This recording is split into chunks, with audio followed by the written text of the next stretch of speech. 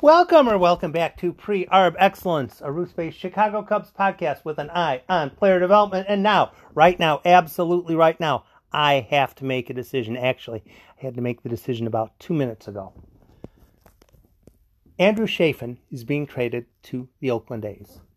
I love it. I'm good with it. I'm fantastic with it. And I hope the Cubs try to bring him back in 2022, such as there is a 2022 season. I'm still not buying he's that good of a pitcher, but he has the absolute right mentality to be a left-handed reliever, and it sounds like he's headed to Oakland. Now, when the news broke on Chafin to Oakland, my immediate thought, and the podcast I just finished, what is the expected return? Right away, what is the expected return? Because if you're hitting on the right region, you're kind of close. I got a story on that. But I immediately thought Joc Pederson fetched a 40 plus in his trade to the Braves. Chafin, reasonably good left-hander. I was thinking 40 or 40 plus. Somewhere in that range. 40 or 40 plus. Somewhere in that range. And I had a bunch of stuff to do that didn't involve looking at the Oakland player list. So I was saying 40 plus. 40 or 40 plus. Either of those, I would be absolutely ecstatic with a 40 or 40 plus. Either. So, doing my thing, looking at this, looking at that, looking at Chafin, Oakland, trade, whatever. Then it starts to crystallize. The trade is going to Oakland, and the Cubs are receiving 2 players in return, including former LSU outfielder Greg Deichmann, D-E-I-C-H-M-A-N. You very well might not be familiar with Greg Deichmann. Since I was following the SEC that year, I was. Big-ish dude, left-handed hitter, absolutely mashes the ball, and can play a decent enough right field so you can put him out in right field. Greg Deichmann is a 40 plus. When you look at the Fangraphs rankings, when you have 45 pluses, they're pretty close.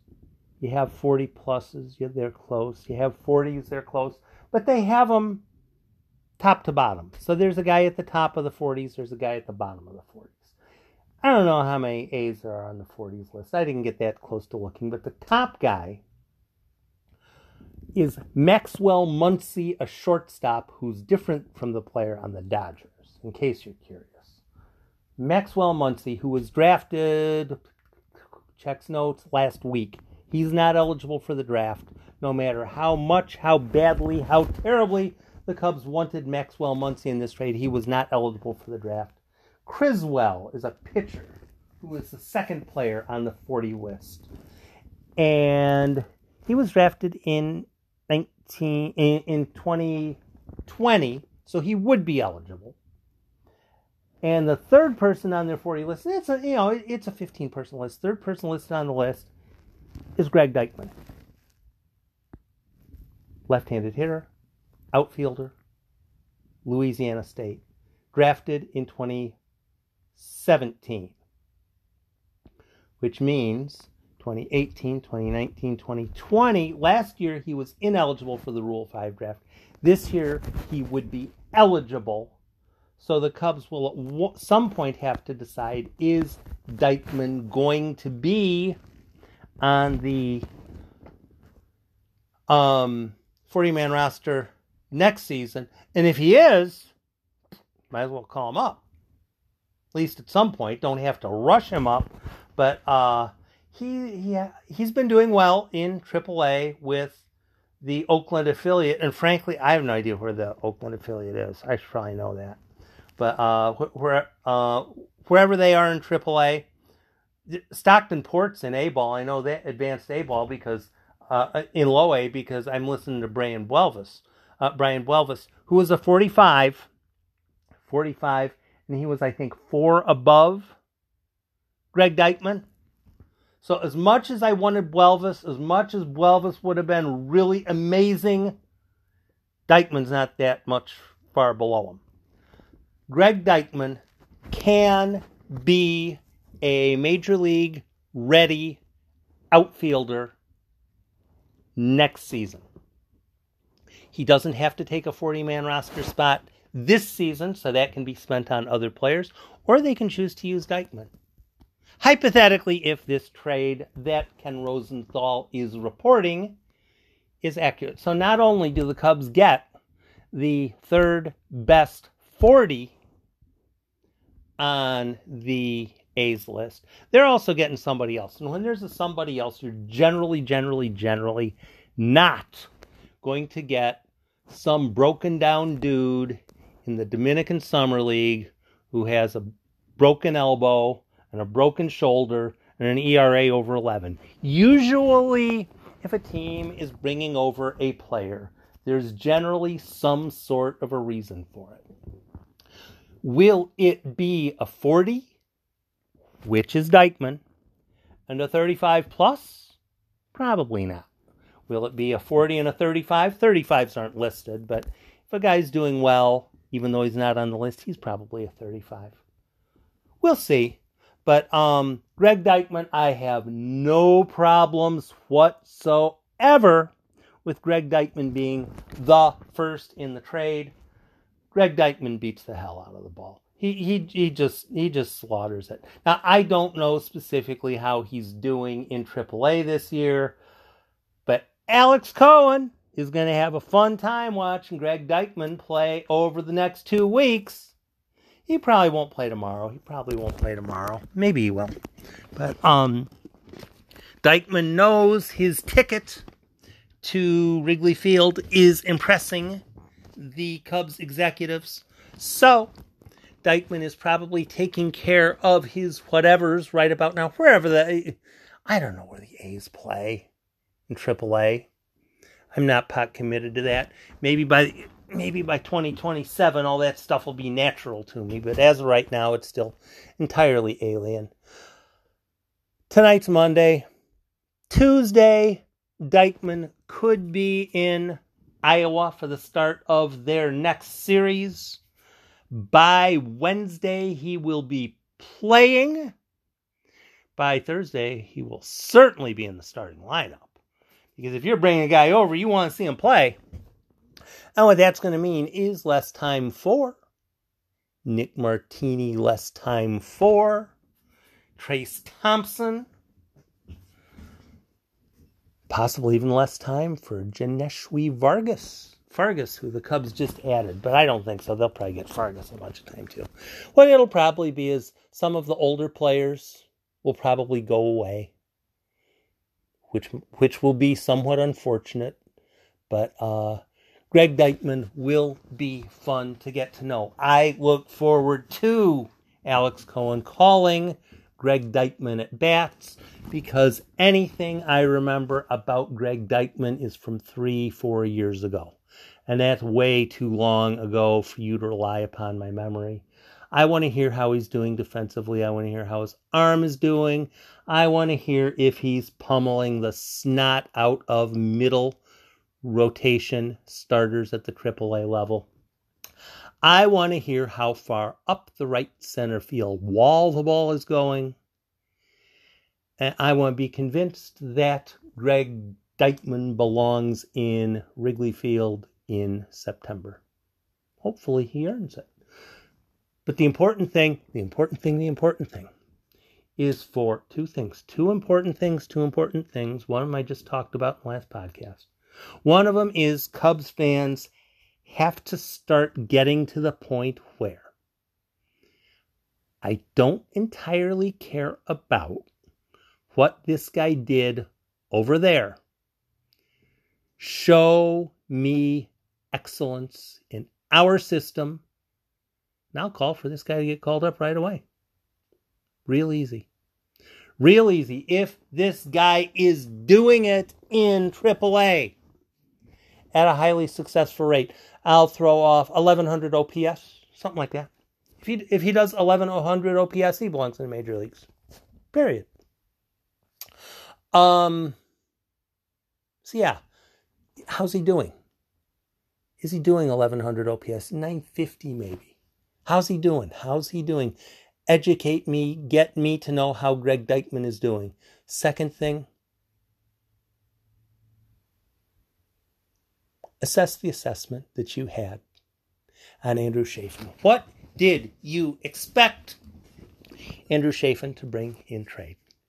Were you expecting, he'll just bring a 35? He'll bring a 35 plus.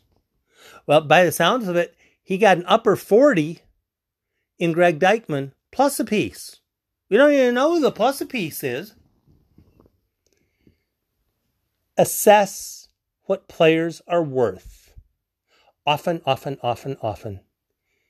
baseball fans think our players are the best. So because they are our players, they ought to get everything in trade return. That's mental laziness. Figure it out.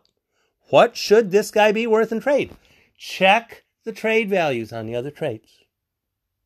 How does this guy stack up against the other players and why? Why are you saying this guy should be better or worse than this other guy?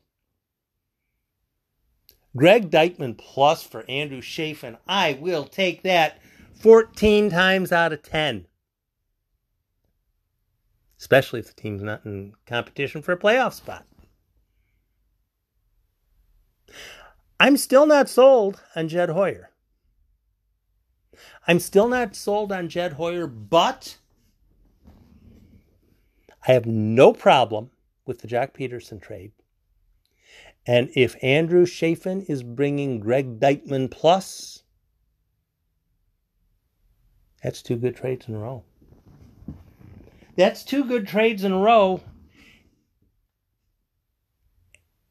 And the Darvish trade, as problematic as it was,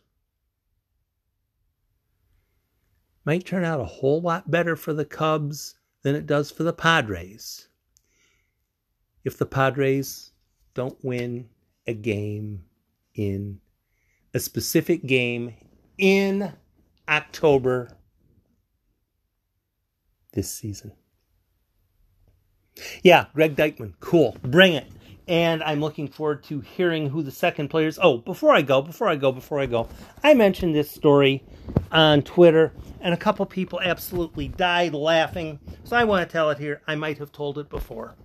But someone was asking, why do they hold off on announcing stuff until after the game is over? You know what I mean? It's like, well, they just pulled Chris Bryant off the field, or they just pulled Anthony Rizzo off the field. He's not injured, and he got to the dugout, and he's getting hugs.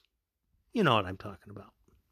Why is it that they make the trade before they make the trade official? Why is it that they make the trade before they make the trade official? And I had a story. I didn't look up the date yet. But there's a game in 1984. The White Sox were expected to do particularly well. They kind of struggled that year. Would struggle for quite a few years, actually.